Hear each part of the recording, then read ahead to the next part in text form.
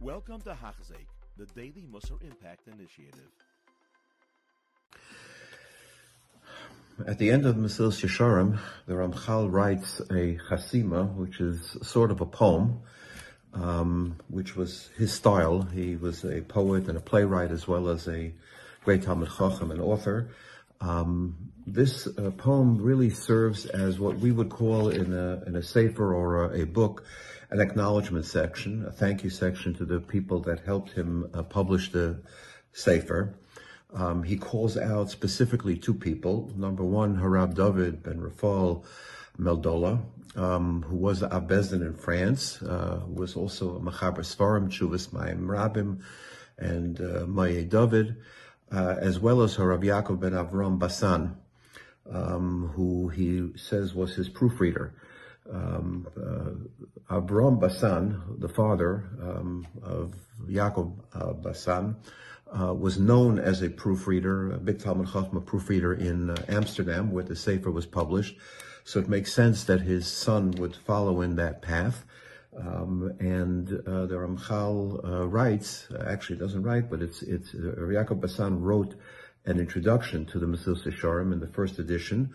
And it was stated that he had himself a similar sefer to publish, but when he read this sefer, he thought it was better, and therefore helped the Ramchal publish the sefer. What's interesting to note is the name, Basan.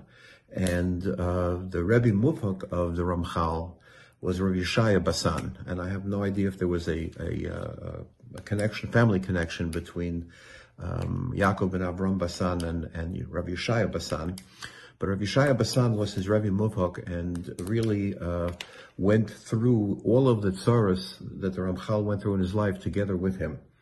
In the beginning of this epilogue, the Ramchal writes that that this will be Tihi Zeis Nechamasi Be'eretz Taluvais Be'ekra Shema Rachovais. He's going to call this sefer, so to speak, his respite from his travails. And this sefer was, in fact, makubal in the world. It was a very chashuv sefer. But after all the Ramchal went through in his life, it was sort of a point of respite when he finally got to Amsterdam, when he was able to live and be benachas ruach. Just to give a little bit of an overview of the Ramchal's problems in his life that he went through until this point.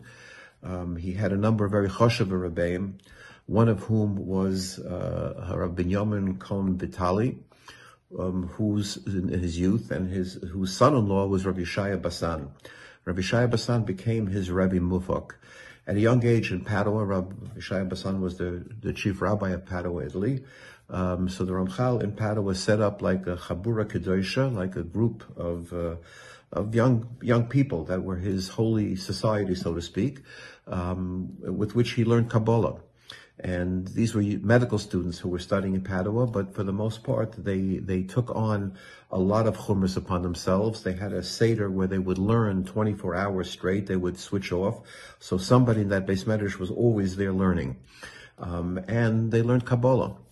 At a certain point, the Ramchal was zoiche to what we would call a magid, a malach who came to learn with him. And he wrote about it in a number of different places, about what he had learned and how he had interacted with this magid and how he came to come close to him. And similar to what Rav Yosef Karo also had a magid in the Sefer Magid Mesharim, he writes of his interactions with the magid. This was secret. Nobody knew about it except this holy society, this Chabura Kedosha. Except at a certain point, one of his Talmidim, Yekutiel Gordon, wrote to a letter to a Mordechai Yafi, who was a business associate of his family's, who he was originally from Brisk, and his family lived in Lithuania, and he wrote about this issue of the Magid. This was, in the year 1729. The Ramchal was born in 1707. So he was obviously at a young age at this point. He was around 22. He wasn't married yet. He was teaching Kabbalah and had a Magid. And it's not clear whether he wrote with the acquiescence of the Ramchal, at the direction of the Ramchal, or on his own. But this letter eventually made its way to Rav Moshe Chagiz, who was one of the great Gedolei Torah in Yesharim and later in Hamburg. And it greatly disturbed him because this was the post-Shabtai Tzvi era. And there was a big concern about another person coming to make a churban like Shabtai Tzvi had made only a short time before. And this Moshe Chagiz began to be right at the Ramchal. He went to the Rabbanim in Vienna and with charges. And eventually there was a trial set up, and the Ramchal had to appear. He was a big onav in the way he appeared, and was machnia to this Bezdin, even though the Bezdin of Venice had really little to do with Padua. But his Rebbe defended him, and the Bezdin basically put Yeshaya Basan in charge of overseeing that everything he was doing was okay. All of his writings were taken and sealed in a box. And part of the deal was that that he was supposed to get married, which he did. He married a woman by the name of Tzipora, which he thought was a very unique thing. His name was Moshe, his wife was Tzipora. And things settled down for a while. Or so he thought, until he was ready to publish a sefer by the name of Chayker v'Hamakubal, which is a dialogue between somebody who's looking for answers and a Makubal who's giving the answers. And the entire issue started up again. And they were right of him terribly until the point that he decided he had to leave and was going to go to Amsterdam, which was a more open-minded place where they would be makabel him and he wouldn't have these problems. He left to Amsterdam in 1734, but in 1735, on the way to Amsterdam, he was in Frankfurt am Main when the Moshe Chagiz and his Chavraya Delay caught up with him.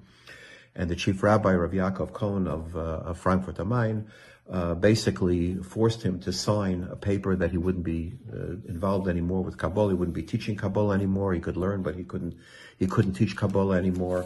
And because he felt that they wouldn't allow him to proceed in his way, he was stuck. He felt he had no choice. He signed this document, and with that, he went on to Amsterdam.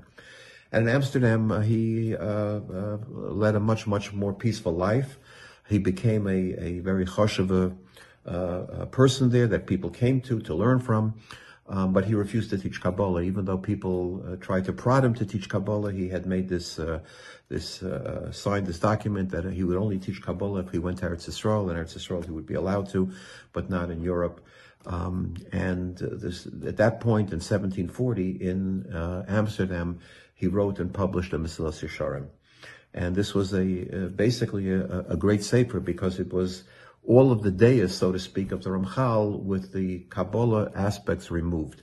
It became a tremendously important sefer. For a certain reason, whatever, around 1745, 46, he decided to go to Eretz Yisrael. I guess he wanted to live out his time there. And shortly after arriving in Eretz Yisrael, he passed away in a cholera epidemic and was buried in Tveria, right next to the kever of Rabbi Akiva. And I had heard once from an Adam Gadol that the Ramchal actually, Rabbi Akiva was for 40 years before he started learning, and the Ramchal represented the first 40 years of Rabbi Akiva's life that he filled in, and that's why he was buried right next to Rabbi Akiva. I don't know if that's true, but I heard this once from a very choshev yid. So the Ramchal, who lived a very difficult life, yet was extremely prolific and extremely deep. Had he lived longer, who knows what we would have from him, what kind of svarim we would have from him. But the svarim that we do have now, a lot of manuscripts were found later. The box with his old manuscripts was supposed to have been burned, but apparently, there are all kind of legends that it was found. Parts of it were destroyed, parts of it weren't. Other writings of the Ramchal have come to light. Some as recently as the 1920s, 30s, and 40s were published. Reb Chaim Friedlander was one who worked very hard on the ksavim of the Ramchal. So we have a lot of his writings today, not just the svarim that were major svarim that we knew about, but even svarim that have come to light later on. And that's why this sefer, Mesilas Yesharim, is such an important sefer. As I mentioned in the beginning, the the Gaon used to say that this Sefer does not have one extra word in it, and coming from the Gaon, that's a very, very strong approbation. So hopefully we will take to light all and take to heart all of the great teachings of the Ramchal that we've learned from the Sefer Mesilas Yesharim. You have been listening to a shir by Hachzeik. If you have been impacted, please share with others.